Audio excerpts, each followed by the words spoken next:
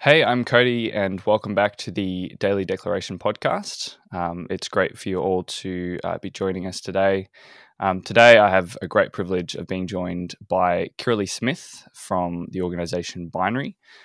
Thanks for joining me, Kirralie. Thanks for having me, Cody. Right, it's really good to talk to you. Could you start by giving us a little bit of a background to yourself?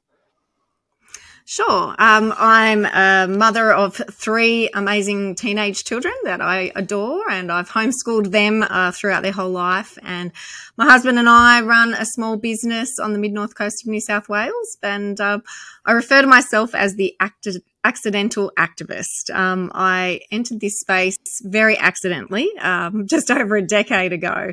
And I'm not sure if you're familiar with my background, but I was very instrumental in getting the halal certification schemes investigated at a Senate inquiry level, exposing some of the rorts and bribes and different things that were going on. But that really opened me up to social media and a social media audience, and became very politically engaged and active in this space. And I don't know how much detail you want. I can share more with you if you like. But yeah, That's great. That's the sort of journey. Yeah.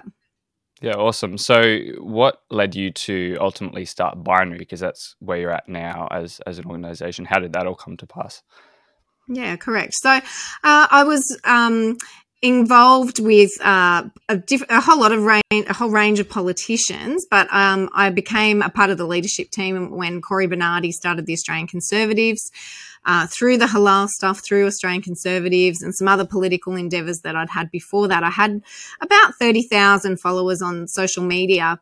And when we entered into the marriage campaign, the same-sex marriage campaign, I did a few videos that went viral. They had over 2 million views. And in those videos and some of the posts that I made, I warned that if we de-gender or de-sex marriage, then we're going to have to degender everything else, and children would be the primary target of that sort of indoctrination. And unfortunately, that's exactly what happened. I wasn't the only one who warned of that. The Marriage Alliance, ACL, Marriage Declaration, so many other people talked about those consequences. And so once the vote had been cast and lost not in our favour, I was approached by some people who said, well, we are going to have to deal with the consequences, with the fallout, and invited me to start Binary.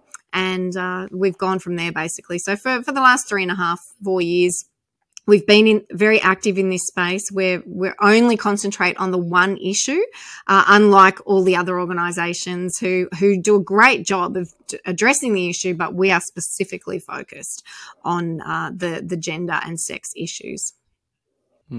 That's awesome. Yeah, no, thanks for that. It's an issue that probably, admittedly, I haven't educated myself or been as engaged on, and so I'm kind of having my eyes opened all the time about it. But I guess as Christians, we're often guilty of not being engaged in some of those really important issues. One of the questions I was wanting to get your thoughts on, it's something that comes up a fair bit in particularly evangelical Christian circles, is this idea of being distracted from the gospel. So could you explain for us a little bit why you think these sort of issues matter to Christians, and are they just distractions from the gospel? Yeah, absolutely. I'll let you know too, for what it's worth. I do have a Bachelor of Theology from the Churches of Christ in New South Wales, and I've been a born-again Christian since I was 17. I'm now 50, so you can do the maths, but it's a significant time. And I believe this is core and central to the gospel. I'll say a few things. First of all, we know that Jesus is the way, the truth, and the life, and the only way to the Father is through him. And so if he's the truth, then Christians should be and must be truth speakers. And for us to be anything else means that we're not following him, and we're not a part of his body, because he is the truth. So that's what I'd say first and foremost. Secondly, in the opening chapters of the Bible, God said he created male and female. Male and female, he created them, and they were very good. So we're made in his image. He made the distinction. Science 100% backs up the theology in that there is male and female. There's no third sex. There's no third gametes. There's no third reproductive system or anything else. This is a fundamental core issue of humanity. And if God says that humanity is male and female and it's very good, then, I think that we're in very dangerous ground if we disagree with him on that. Absolutely. Yeah, I guess it's about being whole Bible Christians rather than just dismissing parts of the Bible that don't line up with the current cultural trends. Correct. And I would also add to that, there are a lot of people who say, we need to love, which of course we do need to love. God is love. And they will also say, that being loving is more important than being truthful. Well, I actually disagree with that. If God is love and Jesus is the truth, then truth is love. And it's not loving to allow, and we can get into this more down the track, but I've been meeting a lot with doctors, specialists, psychologists, and to allow children or anyone actually to go down the path of believing that they can change their sex is not love. It's very cruel. It's very dangerous. Nobody on earth has ever been able to change their sex. They can change appearances. They can take on superficial or stereotypical mannerisms or appearances or become drug dependent to try and appropriate the opposite sex, but no one ever has. And what we don't hear a lot about is all of the consequences, particularly for children on puberty blockers. They're not reversible, so they end up with very stunted growth, usually sterile, and no sexual function, a whole range of really serious consequences. And we also we're often threatened with people will commit suicide if we don't let them transition. But what we don't hear about is the actual statistics after people transition and how high the suicide rate still is, because so many realise they weren't able to achieve what they wanted to do, and that was to change sex, because no one can change sex. So I would argue that as Christians, the most loving thing to do is to help people accept who they are. People clearly have mental health issues across a broad spectrum of issues. This is just another one of those issues.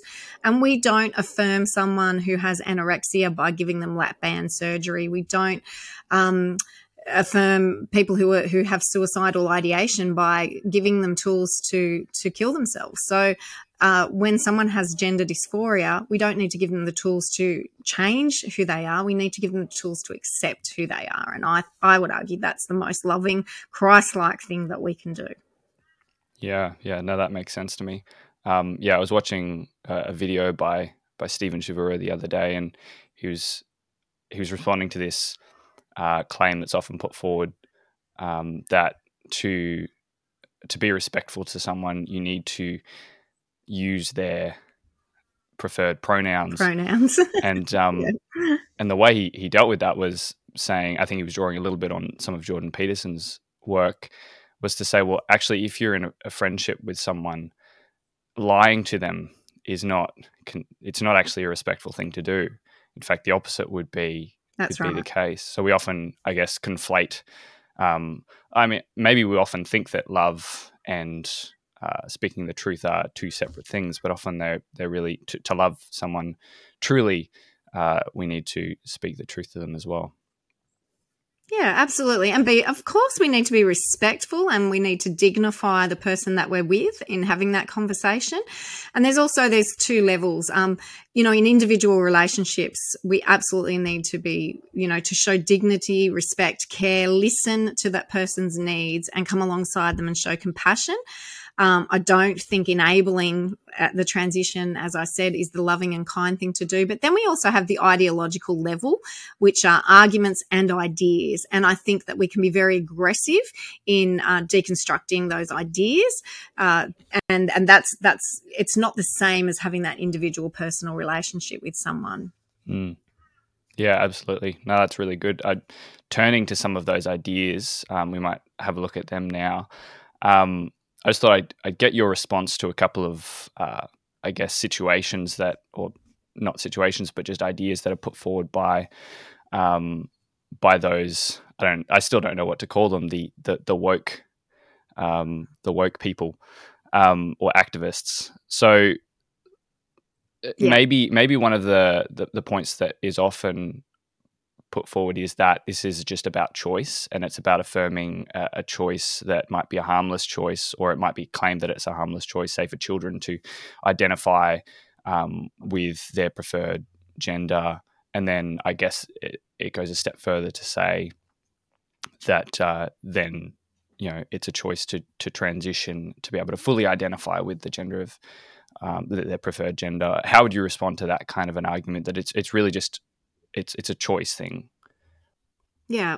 Well, I disagree that it's a choice thing. We are made male or female. It's written on every single cell in our bodies.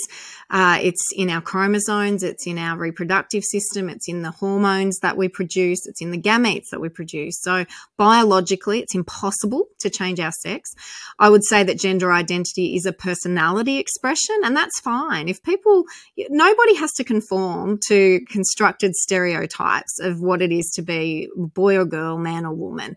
So if you want to have short hair, long hair, short nails, long nails, whatever clothing you want to wear, however you want to speak, that's fine. There is absolutely no problem with that, especially for adults. I think adults who who want to present themselves a certain way in the world, that's fine. It's the imposition of that onto everyone else that is of great concern. For instance, males who want to say that they're female and that they should have access to all female spaces and services, including sport, change rooms, prisons, rape crisis shelters. I absolutely draw the line there. A male is a male. He will never be female, and I don't think that it doesn't help civil society to operate in a harmonious way when we cross those boundaries. For children, it's even more dangerous. Well, let's start by saying for children, play, imagination, creativity, make-believe, fantasy are an essential part of being a child.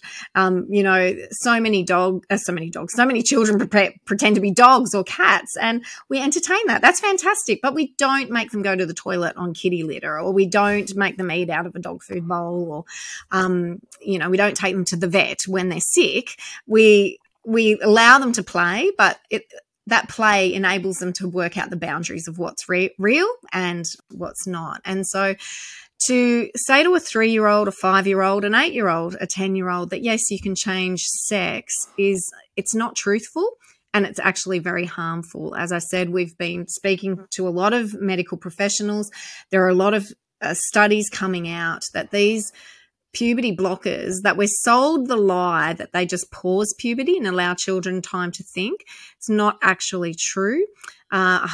All children who go onto those puberty blockers will go onto cross-sex hormones, and they will have very serious consequences. I referenced some of those, such as they won't have any sexual function, they won't have any fertility, or they will become sterile. There's issues with brain development. There's also issues with bone density. So these are issues that need to be discussed, they need to be examined, and they need to be studied a lot more, because those consequences for children are incredible. Other studies show us that 80 to 90% of children who have no medical intervention, they can change their appearance, they can change their haircut and style, they can wear whatever clothes they like, even change their name. If they refrain from having those puberty blockers, once they've gone through the process of puberty, about 80 to 90% of those children will revert to their natal sex, their biological sex. So they might go through a period of feeling uncomfortable being a boy or being a girl, but 80 to 90% of them, without medicalisation, will come to accept who they are. So I think those statistics speak for themselves. Wow. Yeah, that's amazing. It is really confronting what's going on. One thing I'm interested to know is, like, in your experience, who is this affecting? Like, are there particular age categories, boys or girls? What's your experience in that regard? Yeah, well, it's a very, very good question, very interesting question that we don't have all the statistics on, but we do know until recently, until the 2000s, this was mainly adult men who would call themselves transsexual, and they would appear as female, but there wasn't this level of activism either. But since the 2000s, since the rise of social media and the like, we've seen an increasing and an alarming number of teenage girls identifying as boys, and it's been called rapid onset gender dysphoria.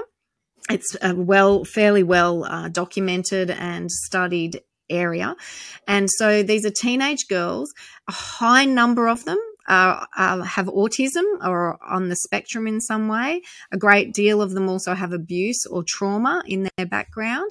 They have other mental health issues, and this just happens to be another one. But unfortunately, we're hearing that a lot of these girls present to gender clinics or to social workers and are then transitioning themselves socially, and very rapidly, even within 2 to 3 sessions, are being put on puberty blockers. So that's a really high rate. Our gender clinics, some of them have had a 4,000% increase in teenagers presenting with gender dysphoria, and there's a huge number of girls in that statistic. So it is very, very concerning. Wow.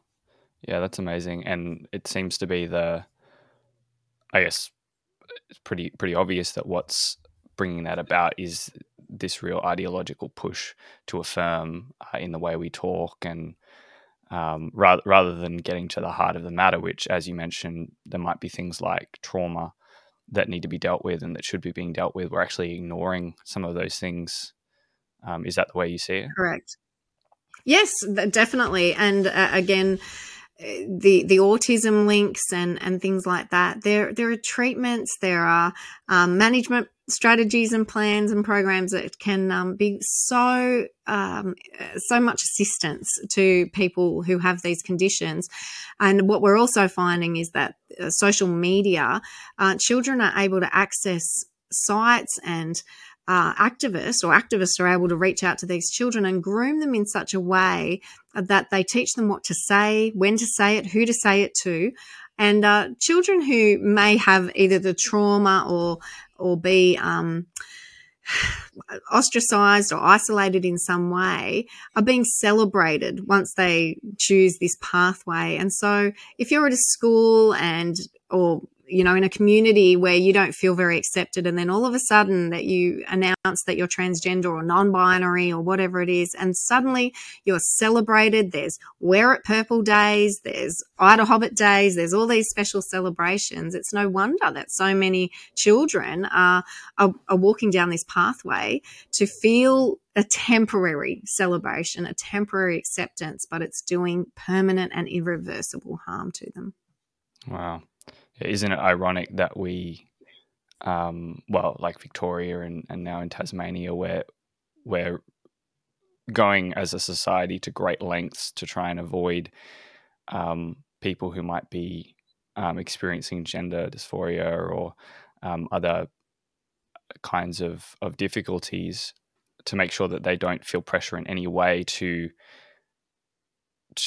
let, I guess, in the case of gender, let their natural gender just play out. And as you said, most people end up overcoming that as they grow. We're going to such lengths to stop that natural process from taking place, and yet we can pressure kids as much as we want from the other side. Like, as you say, trying to put thoughts in their mind, tell them how to approach and talk to different people about changing their gender. It seems to be a bit of a double standard. Oh, it's insane. Like, when I think of, I grew up in the 70s, the 80s, the 90s, and it was all about girl power and feminism, and girls can do anything, and we have equal value to males. Now, I'm not a rad femme. I'm not a feminist. I wouldn't even describe myself as that, but I do believe that we have equal value and worth, different roles and different expressions of those roles, to the point now where girls who feel like they don't fit or conform to the stereotype are saying, well, they must be boys, and that there's activists who are so ready to pounce on that is actually heartbreaking. So many of my peers and older women are saying, they would have been transitioned, because we used to just say they're tomboys, and that girls who didn't like to wear a dress but wore shorts and climbed trees, they're just tomboys. Yet now we hear story after story after story of girls who don't conform to the stereotype thinking that they are transgender, or boys who feel feminine or want to express themselves, in that more feminine style, that they must be female. And it's absolutely and utterly ridiculous that we're being dragged back to this rigid stereotype when we've done so much work to break those boundaries and to allow people to express themselves however they like. And I think on the whole, Christians and non-Christians are pretty accepting and are quite okay with people expressing themselves, whether it's with makeup, clothing, names, whatever it is. But to then have that medical intervention and to say that that's the only pathway and that you'll be penalised if you don't go down that pathway is absolutely horrendous. And you mentioned Victoria and Tasmania, where Victoria has dreadful laws in place and Tasmania are now wanting to put them in place, that even parents would be prosecuted, penalised for having a conversation with their own child to encourage them to embrace their biological sex. And it's staggering. I'm exposed to this all day, every day, and I still can't believe what we're facing in these states and what the activists want to see happen. Yeah, no, it's crazy. I haven't looked into the proposed Tasmanian laws all that much. What are actually the main differences? I've heard that Tasmania is pursuing even more radical policies than Victoria has. Yeah, look, I'm halfway through the 332-page document, and it's hard going, but there is this real sense of really strong penalties for parents, priests, pastors, anyone who does not go down the affirmation only line, which is such a bizarre term, isn't it? Affirmation only, it's actually us who want to affirm the child and say that you're a boy and that's a good thing, but they've twisted the language. So yes, I don't know off the top of my head what those penalties are, but they're talking about very strong penalties that even to have the conversation with your child will be penalised. I've found it fascinating so far that they really don't have any strong, hard examples of conversion therapy actually going on in terms of what most of us would imagine in terms of electric shock therapy or physical interventions. Those things don't happen, and nobody wants those things to happen. What we're talking about is counselling, pastoral care, and conversations that they're trying to outlaw. So it's quite alarming. The majority of people in Australia, in Victoria, in Tasmania are very unaware of these laws and the consequences of those laws. So we have a really big job ahead of us in raising that awareness and making sure that parents in particular have the right, and because they have the responsibility to raise their children and to be able to discuss these issues openly and honestly, because nobody is going to love their children more than their family. And the state certainly will not love the children more than the family will. Yeah, absolutely. You mentioned kind of public awareness of the issue, and I want to get to that in a second. But before I do, you mentioned also like women's sports and some of the implications and effects that this ideology are having on women. Do you have any sense of how, like, say, female athletes and that are responding with this? I imagine it'd be pretty confusing and confronting and at times pretty heartbreaking, some of the things that are going on within female sports. It is. It's really difficult, really tragic, and it's very complicated because whether it's at the community level or the elite level, you have the complexity of relationship that goes alongside these things. So, for instance, I've just met with a couple of times now and posted an interview with Deborah Ackerson. She was formerly known as Deborah Lovely. She is one of our longest and most successful Commonwealth Games champions. She competed in 5 consecutive Commonwealth Games, 2 Olympics. She's won countless medals.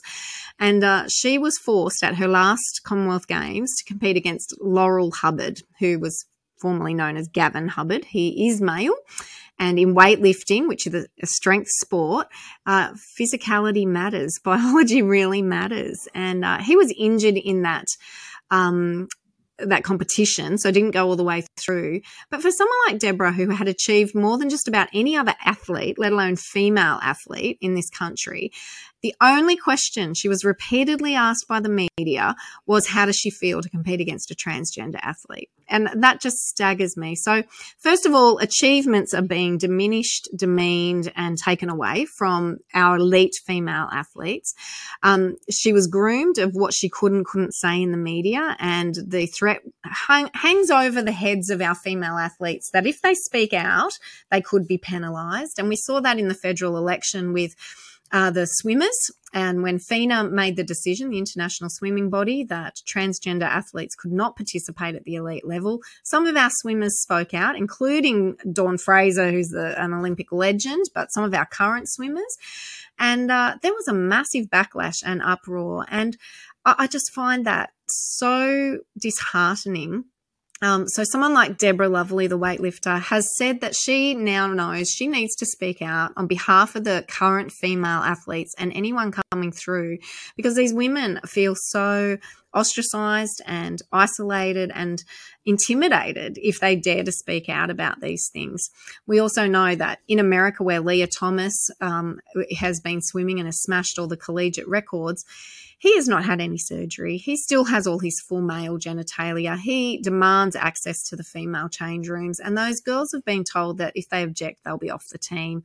Now, this is just one example, Cody, but I have so many examples from so many female athletes, community sports groups, parents, and girls themselves who are so concerned about this, because in competition they may have grown up with the boys, they may have grown up with the people who are trying to now encroach on their space. And so there are all these complexities. Nobody wants to be called a transphobe or a bigot. I don't mind anymore because I just think they're ridiculous terms. But I understand that the majority of people in the community, if you go down to your local soccer club, you want to get on with everyone there. You've got to do the kiosk duty together. You turn up to training 2 nights a week or whatever it is. And so it's really become this intimidation, threatening, bullying environment. But what's happening is the girls are the ones who are suffering because they're not allowed to speak out. Wow. Yeah. No, that's horrible. And within the broader community, do you have a sense of how, so I read an article that you published recently about some surveys that you'd done, talking to people within key electorates in Victoria. I guess you'd get a fair bit of exposure to people just across the country as well. Like, what's been your sense of how people deal with this, and also like what's the level of awareness? Yeah, so awareness on some issues, such as the sporting issue, is increasing, and approximately half of the population, probably a bit more now since the federal election, and that was such a hot potato issue.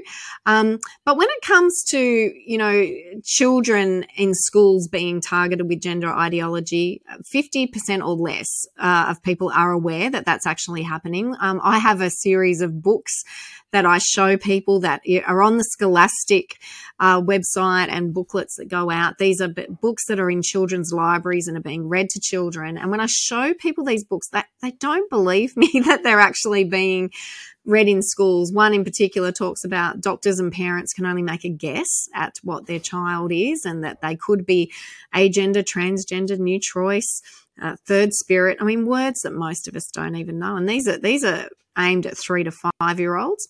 And then when it comes to the parental rights issue, probably only 20 to 30% of Australians are aware that there is even this issue of what's going on. And so the awareness is very low. However, when we show people the resources, when we explain what the laws mean, when we show them the evidence from the education department and all the rest of it, the opposition to those things is up around 80 or 90%. That most people do not want this ideology in their schools, in their sports rooms, anywhere. So there is a massive gap at the moment, and that's the big challenge. And that's the space that Binary is operating in. And we are raising awareness of these issues, but we're also giving parents and citizens the opportunity to express their opposition and to actively participate in political lobbying and activities where we can make sure that we draw a line in the sand so that we can protect our children and particularly protect vulnerable women. Wow. Yeah. So do you find that when you talk to people about, you mentioned that some people kind of don't believe that this is what's actually going on. How hard is it to actually convince people? Because culture's like, it's changed a lot in the past decade, maybe. And a lot of us, particularly people who haven't been keeping up with all the crazy things that have been happening, it'd be a bit of a culture shock in some ways. Do you find people are resistant to that, or you can slowly win them over and help them to realize that this is actually what's going on? Yes to all of that. So you have people who are so opposed and will never believe anything you say, even if you put the book in their hands or show them the piece of legislation or highlight the part of the Victorian Department of Education that says school staff can transition children without parental knowledge or consent. However, most reasonable Australians, once you give them that evidence, it might take a little bit of time for them to react. Unfortunately, the people who are most receptive are the ones who it's already starting to impact their families. And so I'm every day, I receive emails from people or messages from people whose child has come home from school and one of their classmates has transitioned. I speak to families whose own children have been groomed by people in the education system or online. Speaking to a coach for AFL whose 17-year-old, one of her 17-year-old players went up against a 140 kilo, I think he was, transgender athlete. Now, I don't do AFL. I'm pretty sure you do because I know your family is into it, but did a specky up the girl's back and which I think is just running up the back. Is that right? Jumping on their shoulders. And she just collapsed underneath him. So wow. On their shoulders. Well, there you go. So 140 kilo on a 17-year-old girl. I don't think you're going to have many 140 kilo, 6 foot, 17-year-old girls playing AFL or any other sport, to be quite honest. So and I'm hearing from these people once this is already happening and they are really feeling quite desperate, quite upset, quite alarmed at what's happening and asking what they can do. So it's the whole gamut. But I think that the largest percentage would be those people that once they're made aware, once they see the evidence, they're very responsive. And I feel very encouraged that we will be able to impact the Victorian state election come November. And we are working very closely with concerned groups in Tasmania at the moment. I'm actually headed there next week to have some meetings with people down there because this issue is gaining more traction. And we really need to put a halt to it sooner rather than later, particularly for the sake of the children who will be suffering irreversible harm because of it. No, absolutely. It is encouraging, as you say, that even 80 to 90% potentially of people, once they're made aware of it, they're really opposed to it. So that is encouraging. Just to pick up on something you mentioned earlier about parents encountering really difficult situations when kids are coming back, wanting to transition, things like that, or identifying at least as the opposite gender. Do you have any advice to parents? I'm sure you engage with them a fair bit when they encounter a situation like that. Yes, look, I think it's so important. Relationship to me is the most important thing. And I will always encourage parents and families to make sure that they keep those lines of communication open, that they listen to and hear the needs and desires of the child. It's very important to try and get some professional help and from people who aren't going to go immediately down that affirmation pathway. Unfortunately, on social media, children and teenagers can get access to the names of gender clinics and people who will be sympathetic to them. But I do advise parents to try and seek the advice of, there's only a few, but the few medical professionals who will address all of the issues, not just the gender confusion. The other thing I say to parents is to be really to have a good relationship with the school and the principal where their children are going, if that's what they do, and to make sure that they don't feel afraid to make their opinion known. A lot of school principals, a lot of school staff are not aware what parents think, and they're not going to be aware unless parents speak to them. So they need to be expressing that. I know of groups of some groups in the community that when there is a Wear It Purple Day or whatever it is, that they will contact their local MP, they will withdraw their child from the school for that day, and they will let the school know. So we say to parents, make sure you keep a written email trail of all the correspondence that you have with the school. If you feel that you're vulnerable or maybe ostracised, or your child may be ostracised as a result of speaking out, then contact us, because we can do that on your behalf. But, there's always, it's like anything, there's strength in numbers. So talk to other parents, go together and talk to your school about these things. So there's quite a few different strategies. We do have what we call the anti-PC, P&C pack that has some very basic entry-level suggestions of what you can do. And then we're more than happy to talk with parents or concerned citizens about these issues and how to walk along it. But at the moment, it's really tragic, a lot of the stories that we're hearing, because there's so few healthcare professionals willing to put their jobs, their reputations on the line. I'll just share this story with you. I can't go into too much detail, but it's a story of a 14-year-old child who had expressed to their parents that they wanted to identify as the opposite sex, and the parents were, look, we need to talk about it, not really keen for that to happen. There was no big fight, no blow up, no, fireworks in it all. And the next thing they knew, the police were at the door. The 14-year-old had their bags packed and were taken away by the police. That family have now not seen their child for 16 months. And what it appears to have happened is that child was groomed online about, this is what you say, this is how you do it, threatened to commit suicide. The police will be there and you won't have to be with your parents anymore. So we don't even know the level or the degree that the gender confusion had taken root, but, a lot of teenagers would think it would be fabulous to leave their parents' house and their rule. But these are the sort of things that are happening. And because it's still such a murky area, these legal processes are taking far too long. This child will be 16 by the time it goes to court, and so they're already lost in that sense. So now that's scary, and that's things, again, that people don't want to hear. They don't want to believe these things are happening, but they are. So you have to be very engaged with your children, know what they're looking at on social media, know the kind of people they're hanging out with, get open with the school and those levels of communication. And if this sort of is raising an alarm for you, then contact us and we'll try and put you in touch with some healthcare professionals who can help you.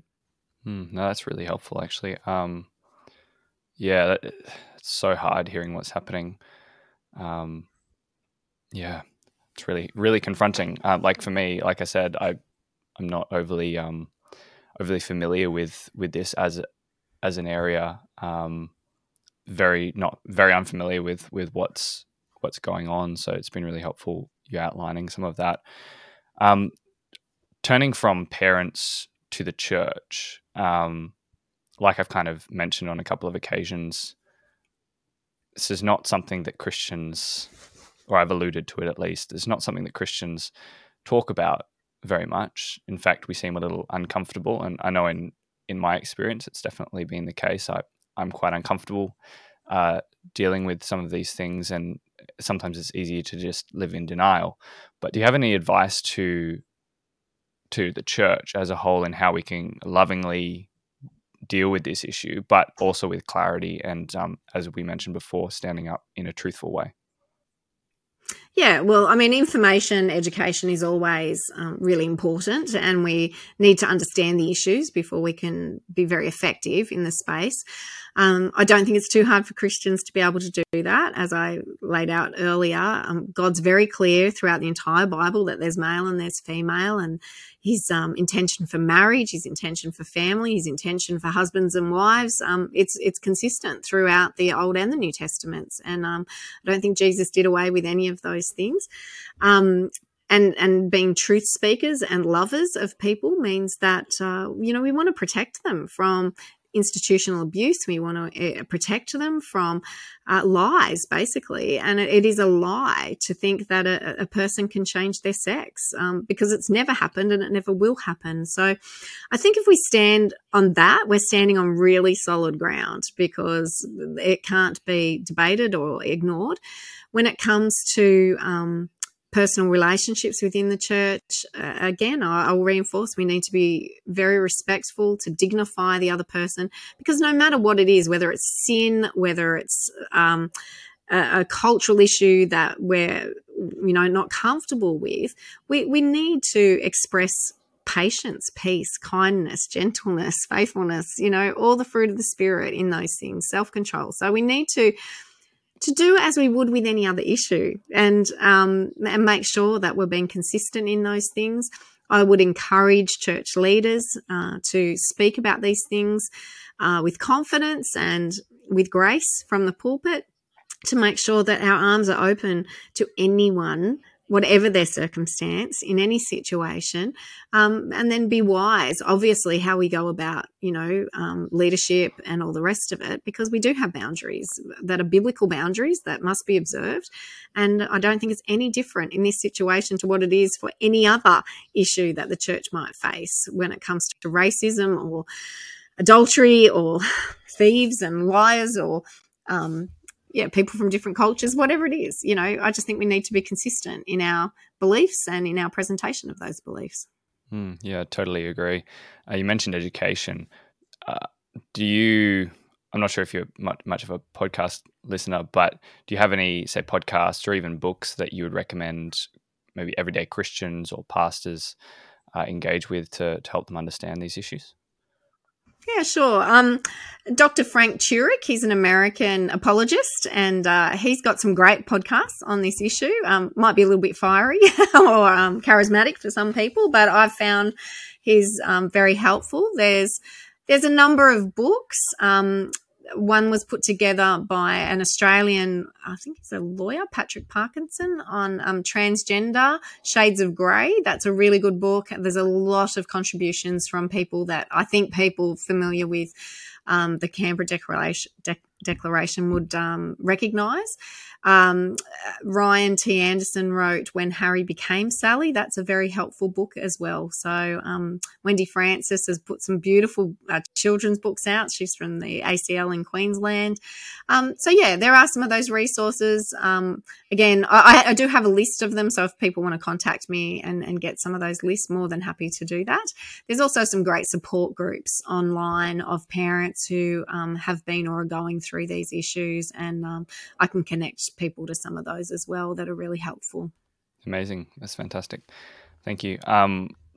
One last thing before we finish would be, how can people practically help? I guess you mentioned a couple of ways throughout the course of the podcast, but how can people kind of engage at a practical level, whether it be through advocacy or financially, even engaging with what you guys are doing?